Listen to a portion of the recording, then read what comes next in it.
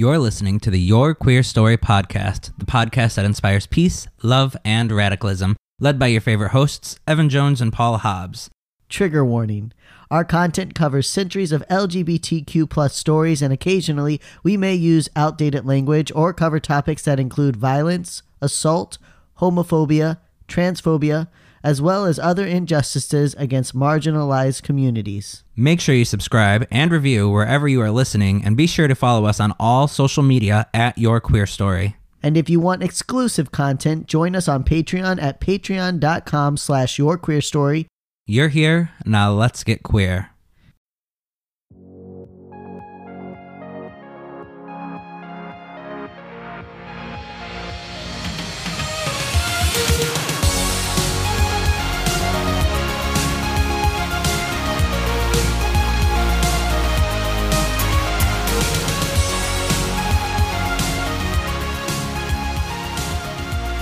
Welcome to another episode of Your Queer Story. We're your hosts. I'm the clown you found in the gutter last night, Paul Hobbs, and with me as always is... I am Percival the Puritan.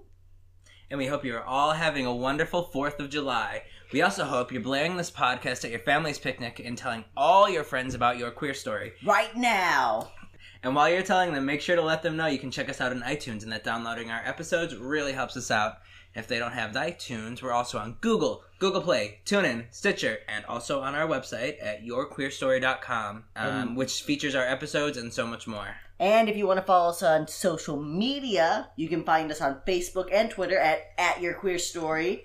We also post links and resources from each episode, as well as different pictures and different interesting bits of LGBTQ history. So not just about our podcast, we post about just events that happened at this time period.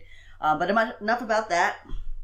Today, we are I just broke away real quick. Enough! We're done! I'm sorry.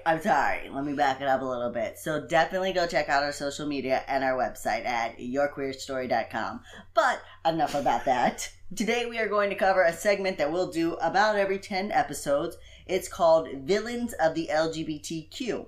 And basically, we take individuals or groups who have had a major negative effect on our communities, and we discuss them, the impact that they had on our queer individuals, and maybe even make fun of them when it is appropriate. Just a little bit. Not too much. Just a little smudge. Well, it depends on the group and the individual and how, when it happened. No, we're gonna fucking drag them through the mud, rip their hair out, and then beat them. That's right. That's what we're gonna do. Today is our first segment of this kind, and we are going to talk about a super duper fun group of people, the Puritans. And we can make fun of the Puritans because it's been over 400 years since the Puritans are around, and they're not around anymore. And if you're out there and you identify as a Puritan today, I don't know what to tell you. First of all, why the hell are you listening to a queer podcast? Because you definitely should not be. Also, we have something called anti-gay conversion therapy. And if you listen to our podcast, you won't be anti-gay anymore. No, you won't. You might even be a little gay. It's a proven fact. So, 20th century journalist and scholar H.L. Mencken once famously stated, "Puritanism, the haunting fear that someone, somewhere, may be happy." It's true. And honestly, while this was a satirical quote that oversimplified the Puritans, when it comes to sex and gender roles, this statement was pretty much on the money. If you're not familiar with your 17th century religious history, allow us to give you a crash course in who the Puritans were and where they came from. The sect first formed sometime in the 1500s as a response to the so-called remains of the papacy, whatever the hell that says, within the Church of England. Protestants then and today felt that the Catholic Church was corrupt, and some Englishmen wanted a complete purification of their country. When Queen Elizabeth, who, by the way, has been around since... This was a different Queen Elizabeth. No, same one. She's been living forever. I'm pretty sure she's a vampire, but nobody's figured it out yet. Oh, wouldn't that be a great conspiracy theory? Yeah. They're all vampires, and they just keep recycling. They change their names, and they come back. They don't change their name. They just add a number to the end. Every time. It's like, all right, Henry, you're back. Oh, is this my 8th time? Yup. All righty. Call me Henry the 8th, and let's go. When Queen Elizabeth the First because she had to add the numbers, like I said, because she's a vampire. She was the first one. It was the first time that they let a girl be. She's like, I've been around for 2,000 years. You guys never let me rate anything. Like, fine, Lizzie, you can get up there. So she did not deliver the extensive reforms that few desired, so they decided to form their own branch of the Protestant. So they decided to form their own...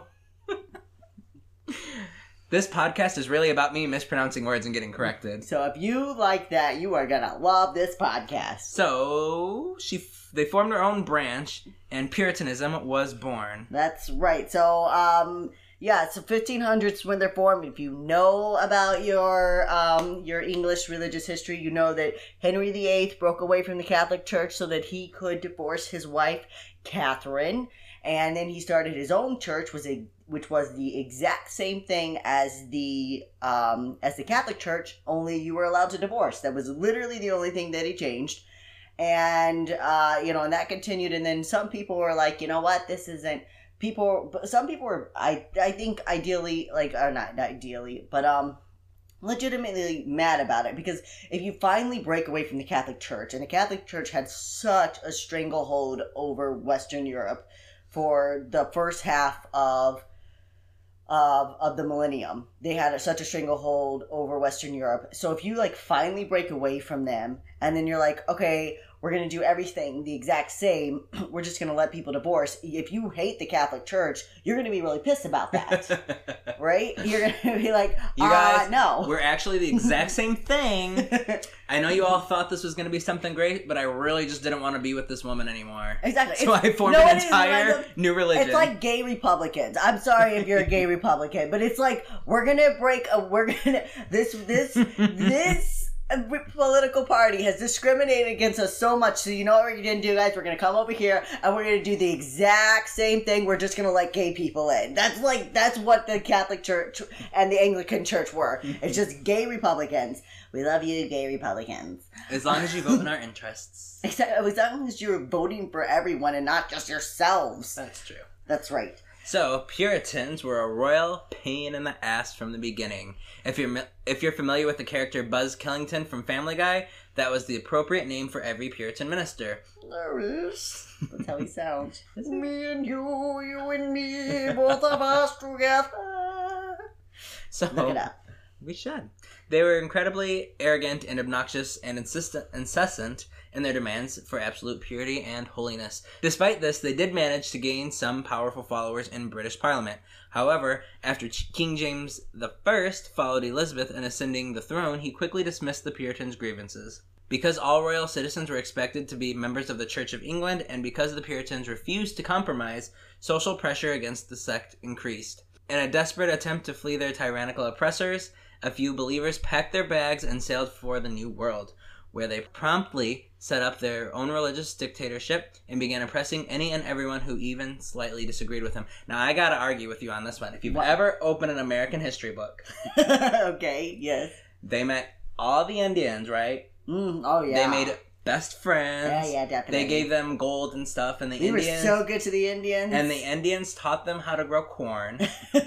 And then they had a happy Thanksgiving together where they all sat at the table together and they shared turkey and corn and potatoes. Bullshit. I don't think you've ever... Bullshit. I don't think you've ever opened an American history book. I read about how they came over here. The Puritans, the Pilgrims, these were the Pilgrims, if you're wondering. The Pilgrims came over here because they wanted freedom of religion. And then they come over here and all they do is oppress any and everyone that slightly disagree with them. Like, literally you could say, if William Bradford, who was the governor of the Plymouth colony, were to come out and be like, it's a little cloudy out here, and if you came out and were like, you know what, I feel like it's not that bad, you were banished from the colony. That's how ridiculous they were. And they were dicks to the Indians. They gave the Indians smallpox-infested blankets, and they made them ill, and they raided their camps. They were awful. They were kind to the Indians for like 5 seconds while they tried to figure out how they could conquer them. Yep, how they could conquer them and how they could sustain themselves based on how the Indians were doing it. Exactly. If you could just the Native Americans, I think. The Native Americans. The Native Americans. We should be appropriate. I mean, that's how they were referred at that time, but that's only because the white settlers didn't know. It never crossed their minds to refer to these people, in an appropriate way. No, because they weren't the natives. Hello? The Pilgrims were the natives. Pilgrims were the natives. As soon as the white guy gets here, that's when it starts. That's when history starts. All the other people just fucking popped up. History before the white man... I don't know. It doesn't exist. It really doesn't. Because try to find it in your history book. Even though our ancestors came from Africa, history does not exist. So, in case you haven't caught on, everything you learned in history class about American history is probably wrong. Oh, yeah. Everything. It's just very biased and skewed, and it comes from a perspective that does not lend itself to any people of color or any quote-unquote minorities or any person that's not a white cisgender person. We're not trying to hate on the white cisgender people. It's just pointing out a fact. Right. That history is layered and it comes from many different viewpoints, and when you cut out all those viewpoints, you're not presenting history accurately. That's why we have to have this queer history podcast. Exactly. There was another point about the Puritans that I wanted to make, but I don't remember. But So anyways, but they leave they leave England. Because the Church of England's not going to give in to their demands. They sailed across the entire fucking ocean to a place where they knew nothing about. Because they were like, you're not going to agree with this? Fine. That is not the most ridiculous thing I've ever heard in my life. That's like a bad relationship when the person decides to move to the other side of the country instead of just But it wasn't even the other side of the country. The other side of the world. We're going to cross the Atlantic Ocean. We're going to go to a country. There's nobody there. They didn't have GPS. They Nothing. didn't even have proper food to sustain them. They just went. And when we get over there, it's going to be so much better. Half of us definitely aren't going to die on the way, and the other half of us die once we settle there. That's not going to happen. It's going to be fantastic. We're going to have religious freedom finally. Why the fuck would you leave? Was it that important? It was that important. It was that important that they could discriminate against who they wanted. Exactly. They wanted to be the ones to be discriminated, and they definitely had a martyr complex. I mean, there were some things that were harder for them, because you were required to go to the Church of England. It was a requirement. You couldn't choose. So people that really bucked the system, they couldn't get the jobs that they wanted. They couldn't get the Puritans couldn't get into the political parties, so they didn't have as much of a voice. So yes, there was some discrimination, and I get it. But they wanted to be the ones who decided who got discriminated against. So exactly. Yeah, if they had left and made it open to everyone, I would be like, you know what, you really believe in religious freedom. But they didn't believe in religious freedom. They believed in their religion, and they wanted a place where they could enforce it. So, absolutely. The thing about the Puritans is they were obsessed with sex. There's no way around it. It's actually a theme that we find in many repressive environments. They had dozens of laws in their new books on the criminalization of everything from adultery and fornication to oral sex and masturbation. There was even an all-encompassing law of lascivious carriage, under which one young couple was publicly whipped because they saw each other at a suspicious time at night. And we aren't using the word saw as a code word for sex. We mean they literally just met up to talk. And then they were taken into the public square and they were beaten because they were meeting up at an inappropriate time at night. Imagine if they had texting. Oh my god. Oh, that would have been bad.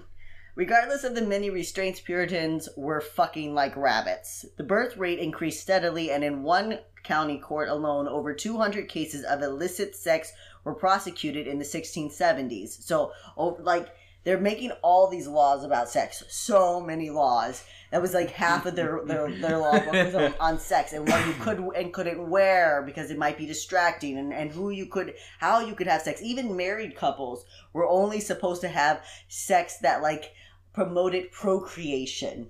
So you weren't supposed to have oral sex as a married couple. You weren't supposed to have anal sex as a married couple. So if you've watched Handmaid's Tale, it's probably just like that. They lay on the bed. They have this sheet over them with only a hole around the vagina. Yeah. And it could only be missionary, but it couldn't be rough missionary. It had to be a real slow, steady rhythm. Yeah, slow, steady rhythm. No that's kissing. how sex is. You just get it at one rhythm and that one position, you just stay there until you come.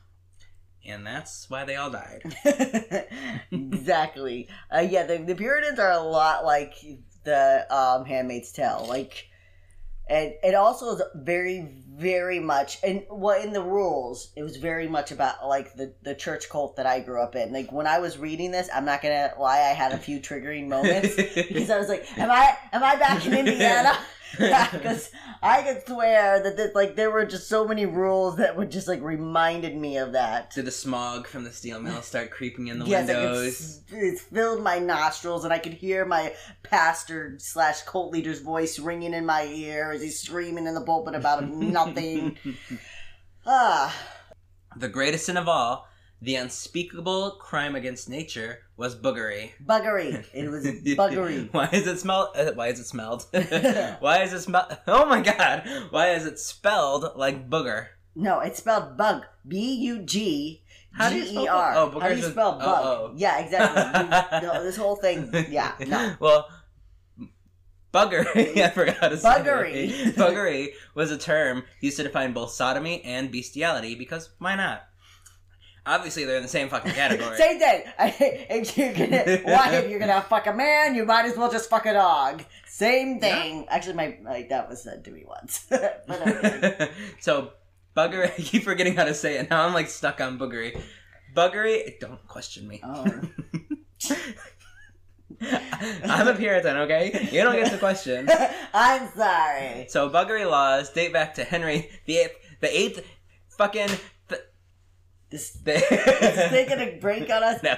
Paul's the couch just cracked. So the 800th year that Henry has been the king. This is his 8th go around. He passed the Buggery Act of 1533, designed to be the first anti-sodomy law, and would later be interpreted to mean any anal penetration or sex with an animal. These laws applied to both men and women, though homosexual men were the overwhelming recipients of charges and accusations. I don't know what else they were gonna do. I that was the whole point. When you read more of the news clippings of the time or declarations, it was, even though buggery was anal sex, like it was made for homosexual men. It was made to stop homosexual men. Foolproof. Yeah. Gave them no other options. Exactly. The Puritans proudly carried these laws over with them from England, implementing them as quickly as possible. So, they're like, we're going to leave because we hate everything you do. But this one law that discriminates... We're going to take these laws against the gays. Yes, because they're discriminatory, and that's what we're all about. If there's one thing that I love the most, it's to discriminate against people. And that's why I'm a Puritan. And that's why you can call me Percy the Puritan. This is my character, and I'm going to go with him. Just give him more time. Percy the Puritan, you got him. In 1629, just a few short years after the Pilgrims landed in Plymouth, 5 beastly sodomitical boys... That's an actual quote from the writings of William Bradford. They were sent to England to be executed for engaging in sexual activity with one another. Yet women were not forgotten either when it came to these dastardly deeds. Unlike the way they were forgotten when it came to equal rights. Yeah, of course. Hello. Exactly. Discrimination. Gotta give it to everybody equally. That's right. Unless you're a straight white man who is also not. religious. We would never discriminate against a straight white man because that is God in human form. Just like Hitler said. He was we love Hitler. Us Puritans here, we love him. They probably would have. They would have. They would have adored him. Our current home of Rhode Island actually had the first law explicitly prohibiting sex between women, written in 1647. Yay, Rhode Island! We were the first in something. Actually, I feel like Rhode Island's done a lot to make up for it since. Oh no, Rhode Island is great. Yeah, it's so fucking progressive. Rhode Island is incredibly progressive. But back then, they've always been so progressive that they had to progressive be like, well, we're going to be the first to put a law in the books that says women can't have sex with women. But then they came back around. Despite the many obstacles, gay men still managed to find each other and form close friendships. By tracking the court records of men accused of sodomy in the late 1630s, the Boston Gay History Project connected the lives of several men in Massachusetts. 2 men, Thomas Roberts and George Morey, were ordered to cease living together and certainly would have faced much harsher charges had there been sufficient evidence of buggery. Punishments ranged from whippings and public shamings to entire states being confiscated and the accused left in financial and social ruin. Nicholas Senchen of Windsor, Connecticut, was accused on multiple occasions of acts of sodomy between the 1640s and the 1670s. While he faced mild charges along the way, in 1677 the court had enough and he was publicly whipped, shamed in the town square, and had his entire estate held in bond. Of course, for those who didn't enjoy a place of prominent standing in the community, the punishments were often more aggressive, with imprisonment, slavery, or death as the usual outcome. So, I mean, Nicholas Senchen was this is still very much a class society, even with the Puritans. Even though they tried to pride themselves on all men being equal, they still had a sense of class structure. So it's how it's always been. If you have money, you kind of skate by the law. Yep, if you have money, clergymen in the Puritan society were considered high up. They were right there with like politicians, and so people in that realm, they didn't face as aggressive. Unlike the 5 beastly sodomitical boys who were sent off to England to be executed. Did they actually get executed? I mean, I don't know if they probably just died along the way. Well, that's probably true. Just sending someone on a trip across the Atlantic at that time was a death sentence in itself. Look what happened to Pocahontas. What happened to Pocahontas? She went to Are you England. kidding me? No. Pocahontas met John Smith. I don't know if you know Disney. I don't know if you know history, but she was a 12-year-old girl when she saved John Smith's life. They were not in a romantic relationship. She was definitely like 23. And she was gorgeous, and she definitely wanted to marry this white guy. Yeah, she left him. She found him. He was along the riverbanks. Haven't you heard the songs? Just around the river bend, right? It wasn't about him, but it's the same thing. Okay, well, the point is, just want everyone to know, she was a 12-year-old girl, and they did not get married. She married another John, but it was not John Smith. I think she married a guy named John Brown. And then she went to England, and she died in England promptly because her native blood was not meant for England's already polluted air. So because church and state were the same in Puritan colonies, the clergy spent hours upon hours writing ridiculously long-winded homilies against the sodomites and then working to translate these sermons into the laws. The laws were infused with references to biblical passages that justified the persecution. Daniel Danforth said in a message to his congregation titled The Cry of Sodom, "Uncleanness. I am sure it is at least comprehended under it, Colossians 3:5, and it brings the wrath of God upon them that practice it, verse 6, who are thought to be those whom the apostle calls soft or effeminate, and they have no inheritance in the kingdom of God, 1 Corinthians 6:9, detest and abominate the sin of sodomy. The law of God is made for the condemnation of such as abuse themselves with mankind. 1 Timothy 1:9-10. 'Tis a fearful judgment of God to be given up to this kind of wickedness. Romans 1:24-28. 'Tis a capital crime for which the parties guilty ought to be put to death. Leviticus 20:13. And except they repent shall certainly be excluded from the kingdom of God. 1 Corinthians 6-9. So if you hated English class as much as I did, you can thank these motherfuckers. You know why?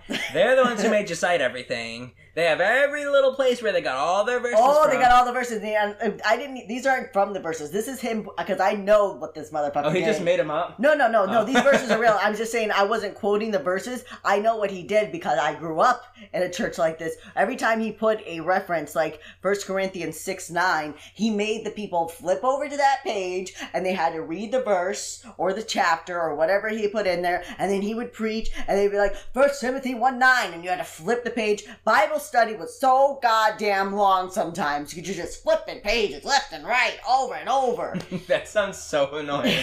I would be the kid that's like, sat on one page, and I would just like move the thing around. Ruffle the pages, like, make a sound like you're flipping them. And be really dramatic, like... Right, I hate it because the pastor knows what he's doing, so he's got it marked in his Bible, so he's just flipping. So as soon as you'd get to the verse, he'd be done, and he's going on to the next verse, and you're like flipping back to the next verse. I never actually read the verses because he's too busy flipping back and forth. He's so passionate about what he's saying. So there's actually many sermons like the one above we just read, which follow the same line of thinking. However, it comes as no surprise that some ministers would privately struggle with same-sex desires despite their outward stance against the great sin. Michael Wigglesworth, yes, I know that's the gayest name possible, and yes, it is his real name, was a wildly popular clergyman and poet of the time whose spiritual prose, Day of Doom, is said to have been known by 1 out of every 20 people in the New World and widely applauded abroad. The poem is a scathing account of man's sin, including lust, sex, and buggery, and a detailed description of God's wrath upon those who sin without repentance. Yet Michael struggled with his own secrets. In his now published diaries, Wigglesworth writes often of his sexual desires, especially for the young men he taught at Harvard College. Such filthy lust, flowing from my fond affection to my pupils, while in their presence on the 3rd day afternoon that I confess myself an object of God's loathing as my sin is my own, and I pray God make it no more to me. So I am fully erect after that. Yeah, so... But sex wasn't the only issue. Oh, did you have something to add? I would just say that, so, like, Michael Wigglesworth, you know, he was very much against, he was very open about anti-homosexuality, anti-sodomy, as it was known in that time, but then he writes in his own diaries often about his own passions and desires, and then people debated, and some people say, well, that's just how people wrote back then. No, he definitely wanted to fuck all of us students. No, I don't know, like, such filthy lust flowing from my fond affection to my pupils whilst in their presence. I don't know how else you interpret that. I don't know who was writing that, and like, that's not what I meant. I've actually found that a lot of people who are super anti-gay are actually gay themselves. Why? Because they think it's the worst thing in the world, so feeling that in themselves, they want to fight it because they're feeling it within themselves. Like gay people, so then they openly come out against it. Well, yeah, we do see that a lot. Also, I think the more that you make something taboo, the more you want it. Like, because you're like, this is so bad. This is so bad, this is so wrong, and then part of you is like, you're right, that's so bad, that's so wrong, you're naughty, aren't you? And you're like, don't say that, don't be that way. Oh yeah, I'm a naughty boy. You have some weird conversations in your head. Oh no, I have these out loud when I'm sitting next to people in the supermarket, and be like, don't look over at that magazine. Oh, you want to look at that magazine, don't you, you naughty boy? Sir, I'm just trying to buy cereal. Like, mind your business, lady. I'm having a conversation with myself here. Anyways. So sex wasn't the only issue the Puritans had. They also disdained cross-dressers and women who took roles meant for men. We're going a whole 300 years, guys. Don't worry about it. In 1696, Massachusetts strictly forbid cross-dressing, and in 1637, Anne Hutchinson was imprisoned and then exiled for preaching as a woman and running Bible studies for women. How dare they? Are you kidding me? Why was she not cooking? I don't know, but that's the woman's place. Exactly. According to the Puritans... That's according to them, not us. Yeah, no. One of her male contemporaries stated in disdain, Jezebel, you have stepped out of your place. You have rather been a husband than a wife, a preacher than a hearer, and a magistrate than a subject. And of course you couldn't do that. You had to be a subject. You had to be a subject. You had to be subject to them. You had to listen because you were a woman. You have to submit to the male authorities in your life like God intended. Absolutely. Read your Bible, folks. Of course, there were many settlers who outwardly balked at these ridiculous standards and prejudices. This guy's fun. In 1624, Thomas Morton and several of his followers founded a non-Puritan colony just outside of Quincy, Massachusetts. They named the town Merrymount, which was a deliberate pun on the words mare, as in a female horse, and mount, which stood for bestial sodomy. Immature, yes, but absolutely hilarious. By all accounts, the town lived up to his name of being merry, not of mounting a mare, as Morton quickly did away with slavery and indentured servitude, erected a 80-foot tall pole with the horns of the god Pan, also known as Satan, on it, and declared himself the Lord of Misrule.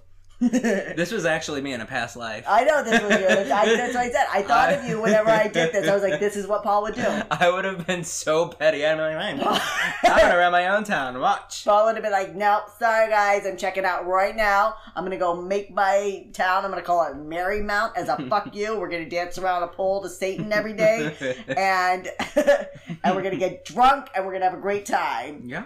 William Bradford, governor of the Mass Bay colonies, was utterly flabbergasted upon learning that Morton and his merry band would get drunk and dance around the maypole, as it was called, singing to the Greek gods of Gamedes and Jupiter. These gods were clear references to male lovers in Greek mythology. It's just a gay town. It was basically a gay town in the 1620s, and this guy and they did this. They would do this all the time, and they would openly like celebrate and just like it was part of it was like being free and expressing yourself, but part of it was also like a fuck you to the Puritans. It sounds like Pride every night. It sounds really fun. I want to experience that. Why haven't we done this at Pride? Gotten a pole to Satan, danced around it while drunk. Think about it for next year, guys. But also, I think that what Thomas Morton was doing, he took power away from the Puritans when he did this, because the Puritans, one of their greatest powers was banishment. They were always banishing people. We just talked about Anne Hutchinson. Like, they took this woman, they banished her. Now, you're in the New World.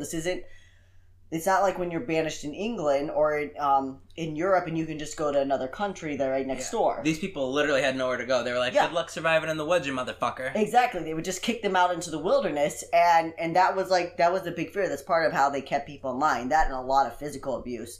But that's part of, like, that was the ultimate fear. You're going to be banished from the colonies and you're going to have nowhere to go. And what Thomas Morton did is he basically just banished himself. It's like, nope, sorry, we're fine. We'll go. That's okay. They're like, we'll banish you, I swear. I swear to God we'll banish you. Like, that's fine. We're good with it. We're going to just go on ourselves. I mean it. I mean it. I swear to God, Thomas, if you leave, you're going to be so banished. It's like, yeah, that's fine. As we know, the Puritans could never let anyone around them have any type of impure fun. So Bradford assembled his militia and descended upon Marymount. The town was defeated and disbanded, while Morton was arrested and sent back to England. He spent the rest of his life warning his fellow countrymen of the maniacal behavior the Puritans were descending into and of their near genocidal treatment of the natives of the New World. Yeah, exactly. So here, back all the way in the 1600s, where all those history books are like, we were so great to the Indians, we don't know why they just suddenly turned on us and started killing us. I don't know. And Thomas, back in the 1600s, is like, no, they're wiping out these Native Americans. What they're doing is wrong. And he was telling people, and nobody was listening to him. Yep, so in 1647, Morton returned to America. However, he was limited in his resources and never realized his dreams of establishing a place of true religious freedom. Yeah. So, of course, guess who's trying to be the good guy in history? The gay man who wanted to get drunk and dance. He just wanted to get drunk and dance. He did away with slavery. He did away with indentured servitude. Everybody was equal in his little town. And then they came and they shut it down. They banished him. And it took him 20 years just to get back to America because he was exiled, like, from the entire continent. He wasn't allowed. And he took 20 years, and he's going around and he's telling everyone, listen, what you're hearing about the Puritans, they're not good. They're not good people. I mean, it says the maniacal behavior that the Puritans were descending into, that was a direct quote that I pulled. And because they were getting obsessive in their control, and they were getting obsessive in their rigid standards. You know, he was just like, these people have lost their shit. Handmaid's Tale, everyone. Exactly. Handmaid's Tale. That's how it happens. We're on the brink, folks. We are.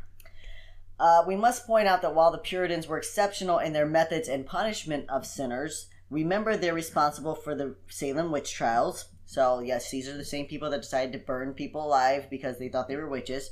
We can't assume that they hated homosexuals or gender breakers any more than they hated every other sin. However, we can confidently state that those caught in the act of sodomy were punished harsher than those who were perhaps caught having sex before marriage, which was also against the rules. You weren't allowed to have sex before marriage, or even those who became pregnant outside of wedlock. By the way, 10% of pregnancies happened before marriage during this time. Oh, yeah, but they were straight, so it was okay. Oh, yeah, exactly. That's what I mean. So, like, I guess you gotta get married They now. had laws, so we can't say they hated all sin, and it's like, it's an argument that is used today, right? you hate the sin, not the sinner. We hate all sin the same, but you treat sin different. And that's the problem. That's the rub right there. Because there was a law that said that you couldn't have sex before marriage, and there was a law that said that two men couldn't have sex together. But who's the one who's dragged into the square and beaten? Who's the one who's murdered Who's the one murdered? Sent to exile? Yeah, who's exiled, who's banned, who has their entire town shut down. It's not the straight people. Nope. So you can say that they're the same, but the way you treat them and the way you look at them are very different. But maybe this lax in judgment came because those other sins, as we call it, could be easily remedied with marriage, while buggery had no fix other than abstinence. So that is something, if you're pregnant, you could just get married to the person who got you pregnant. Or if you had sex outside of marriage, although... Heaven forbid they let the gay people marry, and then they're not having premarital sex Exactly. anymore. That's an easy way around the rule. But that's too easy. No. No, let's not do it that way. Another interesting factor is the way homosexuality was described in the language of the time. While the word homosexual had not been invented yet, there were certainly better ways of describing those attracted to the same sex. However, only the most abusive language was used. Sodomy, if you're not familiar with the background of the term, is a biblical reference to the city of Sodom. Of Sodom? You literally said sodomy. Saddam Hussein. Here's the thing. You just make up your mind of what a word should sound like, and that's the problem. Because once you hear the correct sound, you still are like, yeah, but no. I think I'm gonna go with this one. I do. My brain is like, once it makes up its mind, that's it. Sodomy, if you're not familiar with the background of the term, is a biblical reference to the city of Sodom from the Bible story Sodom and Gomorrah. In the story, I almost said in the Sodom. In the story, God destroys two cities for their incredible wickedness with fire and brimstone, balls of sulfur falling from the heavens. There is a brief account of the men of the city wanting to rape the two male angels. Of course, they're male. And that is how homosexuals got their name, sodomites. So, because I know my Bible, because I'm a good Christian, which is the term that Paul and I came up with, because we were talking about how Henry VIII just broke up from the Catholic Church, because he's like, I don't like this rule about divorce, so I'm just going to go off and I'm going to make my whole new religion. And Paul and I were like, we should make our own religion. Yes, absolutely. And welcome to the Church of Christianity. And it's a really great church. It's really great. It's super gay, but super inclusive. And, you can basically do whatever you want as long as you're nice to people. You don't kill anybody. Yeah. You don't rape anybody. You don't steal from anybody. Mm-hmm. You don't harm anybody or their property. So basically, you're nice. Basically what Christianity was supposed to be until people came along and fucked it up. Yes. So we don't care. We don't care who you have sex with as long as there's consent. We don't care what you wear. We don't care what you eat. We don't care what you do. We just care that you're a good Christian. And you have a lot of fun every day of your life. And because you only get one life to live. That's right. And every Sunday we're going to get together. We're going to dance around the maypole. And we're going to get drunk. And we're going to get naked. And we're going to do it right in the middle of town. And it's going to be great. And we're definitely not all going to be arrested. So we're not going to get naked because we don't want to go to jail. But we can definitely do everything else. That sounds fun. That's right. But anyways, back to me explaining the story of Sodom and Gomorrah because I'm a good Christian. Also, we don't have a Bible. This is your Bible, so you better study. Yeah, you better listen. And I know my Bible, folks. I know it real well. No. I had to read it. This podcast is your Bible, not what he's about to say. Oh, okay. Never mind. Fine. Well, I was going to brag about how much I know my Bible, because I know it.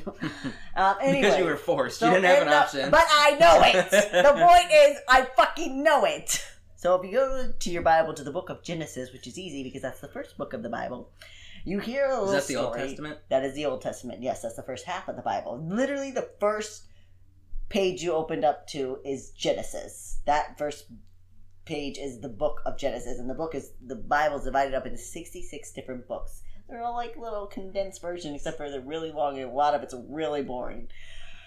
Anyways, so this guy named Lot goes to this city of Sodom, and he's gonna he's like making all this money and he's living there and he's like one of God's chosen people, and he gets caught up in the sin of the city, and so God's really mad because the God in the Old Testament's really a dick. And you don't have to like that, but I'm just saying, if you read the Old Testament, you can have whatever God you want, but if you read the Old Testament, the God of the Old Testament is a dick. And God's like, I don't like that these people are doing stuff that I said they shouldn't do, so I'm just gonna destroy the whole city. I'm gonna kill all these people. That's his answer to everything. Every time you're reading the God of the Old Testament, he's mad about something, so he just decides to kill a bunch of people because he's like, well, we're just gonna kill this and start it all over. He does it repeatedly, folks. And that's where the white Christian terrorists come from. Well, probably. All the straight white men who decide they're just gonna shoot up schools and do whatever the fuck they want. Well, to be fair, they're reading this shit that's just like, if you don't like what someone says, just kill them. Open the earth and swallow them alive. Create a big flood that drowns the whole world. Decide you're gonna send sulfur and fire from the heavens and burn their city alive. Whatever you gotta do. But I'll remind you that they're not terrorists. They're just mentally ill. Because white people aren't capable of being terrorists. No, they're mentally ill individuals who had a hard childhood because their parents divorced at the age of 5. Exactly. And if you just knew the pain of that, of being... You can't even say it. It's so if you fucking knew how bullshit. traumatizing it was to have to go around and hear all these people talk about how many rights you have. Like, my whole life people have been talking about how I have all these rights as a white guy, and I'm just getting sick of it. I'm getting sick and tired of it. You don't know what it's like. I can do whatever I want. I don't get discriminated against. I can get whatever job I want. I can get into any school. I can get into anything I want to do. And if you knew what that was like, you wouldn't think it was so easy. Unless you're Sarah Huckabee Sanders, who got kicked out of a restaurant, and now she has like extra security detail and shit. Oh no, Sarah! I don't know where you're gonna possibly eat. She literally, the president gave her additional security. Yeah. Okay. Good. Because it must be terrifying for you. God. Oh, The Handmaid's Tale. It's a coming, folks. And you know what, Sarah? You're going to be one of the first bitches to go, so I hope you're glad that you bought into all of this. You're not going to be one of the wives. You're definitely... I don't know what you think she thinks she's going to be. No, you know what she's going to be? She's going to be that evil bitch. Oh, what's her name? Aunt Lydia? Yes. Aunt Sarah. Aunt Sarah. She would be her. Oh, she will be. She'll be like... shocking people with a cattle prod and sticking their eyes out and chaining them up. Thanks a lot, Sarah. You're going to be the most hated woman in history. We just made this whole thing up for Sarah. But you know what? She deserved that. She's going to listen to our podcast. She's going to make a whole statement. Oh, but maybe the president will call us out. I'm sure he definitely will. You know what? Are you kidding me? The president definitely listens to this podcast. No, but here's the thing. You know what's sad about that statement? Because this is a ridiculously obscure podcast, but at the same time, you're not surprised if he did, right? You're not surprised if he did say something about something so... Like, any other president in the history would be laughable to think that they might listen to an obscure podcast and call them out on Twitter. We're going to get tagged on Twitter. But this president, it's not ridiculous, and it's not laughable, because that's how... It's true. Okay. What I have not talked about the sin of Sodom and Gomorrah. So the whole thing is, so Lot's there, and so God's like, I'm gonna destroy the city of Sodom, and but first I want to get my guy, my main man, Lot, out of there, and I'm gonna get his family out. So God sends 2 angels down to be like, Lot, you gotta leave Sodom because this whole thing's gonna go up in flames. And while the angels are there, the story goes that the men of the city come around and they start beating at the door, and they're like, send us out the guys, we wanna fuck the guys. Like, they just basically, they want to rape these angels. Doesn't explain why. They're just, for some reason, they're irrationally mad. They heard 2 new guys came to town, and this whole mob of men wants to fuck them. That's how the story goes. It's probably the modern equivalent of, like, I hear all these guys on, they're talking about Grindr, and they're like, you get the same fucking 20 profiles when you refresh your Grindr feed. There's nothing new. That's right. And so now Fresh Meat's here. And so they're like, literally, we've got new people on Grindr. We're going to go fuck them. So they're beating at the door. So Lot, because he's always a thinker, he's like, look, guys, don't take the 2 angels. These are my friends. I got 2 daughters here. You can take them and you can fuck them. And the men of the city are like, we don't want your daughters. We're tired of your daughters. We have your daughters every fucking night. We want those guys. And so then the angels blind the crowd so that they can't find them, and then they get Lot and they run out of the city. Well, that's not exactly. They sneak out later in the night, but it doesn't matter. You don't even know that. We're going to make up our own version. My version is that they grab them there and they run out. They book it out of the city. So that is where the term sodomites comes from, because these men were craving new male flesh so intensely that they were willing to rape these strangers. But it would have been okay if they raped the daughters. Oh, So, absolutely, that would've been absolutely. fine. I was absolutely, if they had, and that's why Lot offered them up. That's why he was like, "Take them, go ahead." That's the second.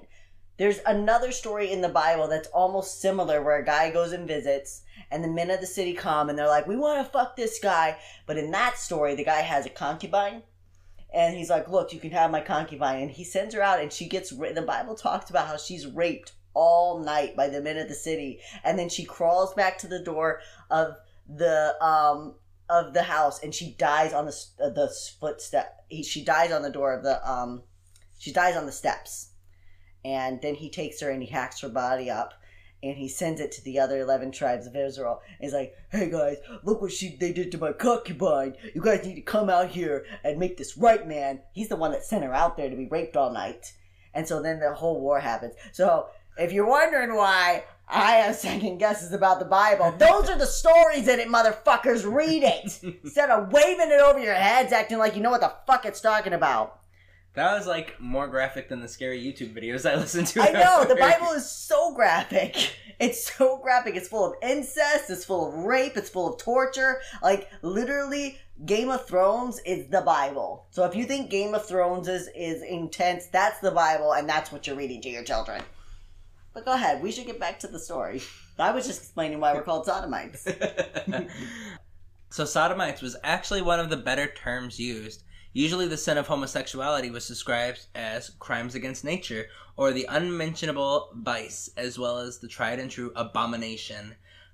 Those who defied gender norms also received the label of abomination, as well as Jezebel, pathetic, a much harsher slur of the time, or the standard sex deviant. Simply by labeling same-sex attraction in such harsh and condemning terminology, we see why a society would remain resistant to accepting their queer friends and family. We see this in other areas of history where people of color were kept as second-class citizens in the minds of their white counterparts through the derogative use of language. Our words truly are more powerful than we realize. Yeah. And that's very true. People don't realize what they say. They think they're just saying something. They don't realize that they could actually... They don't realize how it's so powerful. When they're like, "Oh, this is what I've always called black people." Like, I have family that lives in the South, and they're good people, but they still use... they are good people, but I can't justify their racism. Like, they use these incredibly harsh... They use racial slurs when they're talking about people of color, and they're like, "Yeah, that's just what I've always called them." Or, "Yeah, what you don't understand is there is a difference between this person and that person." Oh my god! And they're like, "No."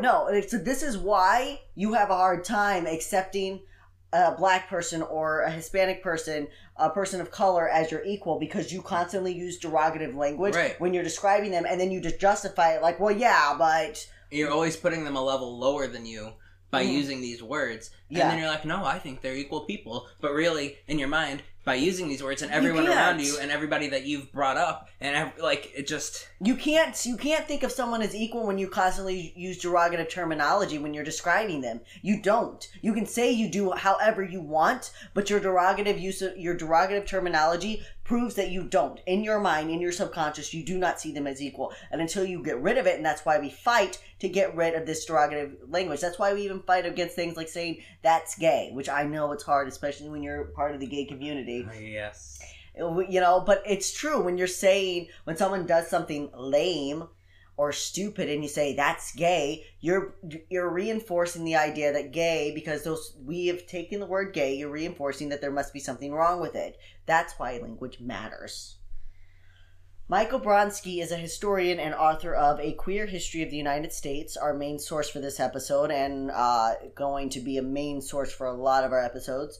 And he stated the Puritans' irrational fear of anyone different perfectly. In the European mind, the non-gendered normative and non-sexually normative body, however defined in each period and circumstance, was the dangerous body, the less than human body, even the disposable body.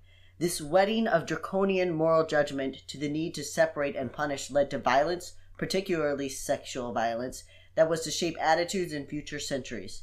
Throughout history, sexual and gender deviance have always been used as reasons for almost all cultures, no matter how progressive, to deny certain people full rights as citizens. It's always so easy. People always in history want to have someone lower than them. Mm-hmm. So what's the easiest thing to do? Well, they're gay. Yeah, that's easy. You're they have a different different than skin me. color. That's easy. Mm-hmm. Anything that sets them different than society's quote normal, Mm-hmm. it just, I mean, that's And- their easiest scapegoat. Yeah, and even if no matter whatever your society it depicts, like the Puritans were very oppressive towards Catholics. So even in a religious setting, like how we are today towards Muslims, right?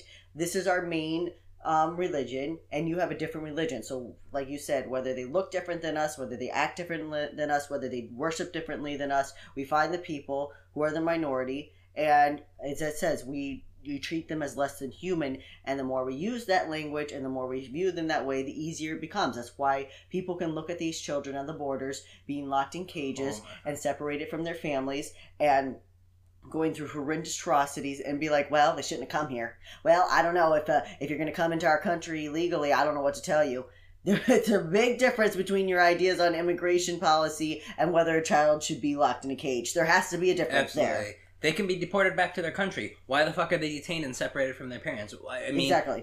I'm not saying that they should be deported back to their country, but I'm saying that's a lot different than locking these kids up in cages like animals. It's two different arguments. The argument shifted. What happened? The argument shifted from immigration policy to treatment of human beings. And a lot of people, because they do not see people of color as equal human beings, they don't have a problem with the treatment of these children. They don't have a problem with not providing refuge to refugees that are fleeing from horrible, abusive, not abusive, but violent countries where they're going to be killed, and just being like, well, I don't know, I'm sorry, sucks to be you. I have my middle-class white life. Mm-hmm. I go to church every Sunday. Mm-hmm. I go to my 9-to-5 job. Mm-hmm. I have the house that my family left me. Mhm. I don't know why you can't just do all those things. If you know what your problem was, you weren't born in America. You should have been, because if you Or had just you should have decided to tried have been harder. born, if you had just decided to have been born in America, none of this would have happened to you. And if you tried harder, you obviously weren't trying harder. Oh yeah, you don't try hard. You don't know. My ancestors, when they came over here, they worked hard. They earned their citizenship. First of all, you don't know diddly shit of what your grandpa actually did. Don't give me that fuck. You actually looked that far into your history. Secondly, immigration was different than it is now. You know, You could just sail on a fucking boat and walk on the land. What did the Pilgrims do? What was their immigration policy? You know? They walked on and killed everybody. Exactly, that's their immigration policy, and that's why we're so terrified of immigrants, because we know what immigrants can do. They can come into a country and they can slaughter everyone there and start their own regime, and that's why Americans are terrified of immigrants, because they don't want immigrants to treat us the way that we treated people when we were immigrants. The Puritans were soon overrun by other sects of Christianity, often created by the many people they banished from their communities, which, I don't know. You can't kick everyone out. And, so It's true. they start with, say, a town of 1,000 people. They're down to, 10 people. They're like, we got the best, we have the most pure, best town, best village. And then they look to their left. There's just massive cities. It's true. It's all they keep kicking people out. You're right. Until there's no one left in their town, and they're still like, yeah, but we run things around here because we're the Puritans. We run things, and I don't know if you guys heard, we settled here. So, they did leave a decided impact on the country as a whole. Even today, in some extreme branches of fundamentalism, we can still hear their same tired prejudices and fear screaming through the mouths of a few irate pastors across America. But most importantly, we have had to grapple with the impact they had in our laws and cultural perceptions of LGBTQ individuals. Today, we continue to progress and find ways to embrace and accept the emotions and love the Puritans tried so desperately to squash. Yes, we have definitely moved on from that Puritan society and mindset, but yeah, It's something we still battle today. we do. I mean, it's so I said, I was only slightly joking when I said when I was studying this, it was triggering because it does the way I grew up. When I was reading the sermons and I was reading through all these sermons, that one little clip that I pulled from Samuel Dansworth was from a very long sermon that was so goddamn boring, but also, it could have been, if my pastor from the cult I grew up in had preached that sermon, I wouldn't have known the difference between him and Samuel Dansworth, because it was the same thing. It was the same terminology. It was the same idea. It was the same hellfire and brimstone. Everybody's damned. Everybody's sinning. Everything is wrong. And I think that's more popular than people realize. Oh, absolutely. They think, you guys are gay, you have everything you could ever want, when we're still fighting prejudices, we're still fighting discrimination, we still don't really fully have all the same rights. They just ruled that it was legal for places to deny us business because they're gay. Exactly. There's a Supreme Court justice leaving who was key in ensuring that, the right to marry and everything passed. Yep. So who knows what the fuck's gonna happen next year? No, and that's what I mean. Like, people don't realize how these prejudices are still in our country. When Obama was here, I think just a lot of people, like, we had so many advancements, and a lot of people just were like, look, we're good. We're in a good place. We can't lose this. But we can. And we didn't read about this, but the Puritans in several colonies they enacted these laws against buggery, and then they repealed the laws, and then they reenacted them. And the same thing with gender roles. Like, they enacted laws about cross-dressing, and then they repealed the laws, and then they reenacted it. You can lose your rights, people. You can, like, just because a law against you's been repealed doesn't mean that it can't be put back in place. Absolutely. That is all for our episode today. We hope you enjoyed this different perspective of queer history, and we hope that you'll join us every Wednesday when our episodes drop. Also, we'd love to see you on our social media accounts, so find us on Facebook and Twitter at Your Queer Story. And don't forget, you can subscribe and download our podcast on iTunes, which would be very helpful. If you did that, it would be helpful in getting our name out there and getting us noticed on iTunes. But otherwise, check us out on Google Play, Google, Stitcher, TuneIn, or our website, www.yourqueerstory.com. And before we go, we want to mention an issue that a listener in the UK brought to our attention. Yeah, someone reached out to us, and they asked us to talk about this issue, and we decided we did want to talk about it. So, if you play rugby, or if you enjoy it, or if you just think that sports in general should be inclusive, then we want to encourage you to openly support inclusivity. The listener who reached out to us is a transgender man who has found it hard to find a league that will let him play at all. And when he has found a league, he's often been the subject of harassment and physical violence. Today he's fighting for inclusive rugby in the United Kingdom, and we'll have a link for any overseas fans to check out if they want to help directly with the issue, or if they want to join a league that supports LGBTQ individuals. Yes, and we want to point out that this is an issue for many queer sports players, but especially trans athletes. Oftentimes, transgendered individuals are denied access to even join in a league because parents or league officials don't have an understanding or tolerance of our communities. This lack of inclusiveness denies all trans people, but especially trans children and teens, from experiencing one of the most fundamental pleasures of childhood, which is sports. Being part of a team, building relationships, working towards a bigger goal, and in some cases creating a career, these aspects of athletics are denied to kids who are already facing the incredible challenge of being true to themselves. And adults who have enjoyed a game in their younger years and now simply wish to have a constructive use of their time are being marginalized by their peers. So not only is it incredibly transphobic, it also fosters a toxic environment for any individual who does break through the barriers and joins a team. So support inclusivity in sports, check out our social media for links about this issue, and make sure to tune in next Wednesday, and most importantly, don't get a lobotomy, you buggards. That's right, and stay sexy and strong, you succulent sappists, and you adorable little Christians. Yes. Our recommended resource is going to be the links that we drop for the inclusive sports, because we recommend that you look into them.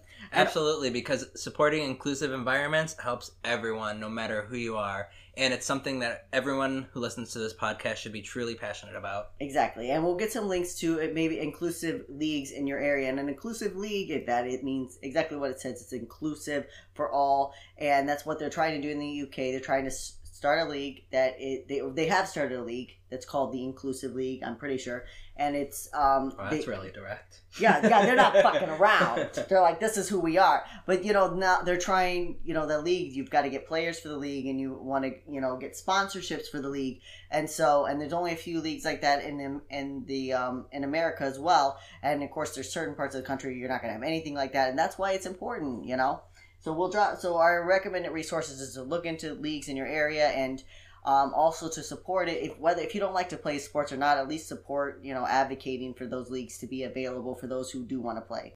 Thanks for listening. Remember to subscribe and review wherever you are listening, and follow us on social media at Your Queer Story. Like what you heard? Want to share your story? Send us a voice message to add to the podcast from the Anchor app or at anchor.fm/yourqueerstory. And if you would like to support the work we do or get exclusive content, check us out on patreon.com/yourqueerstory. See you next week. Bye.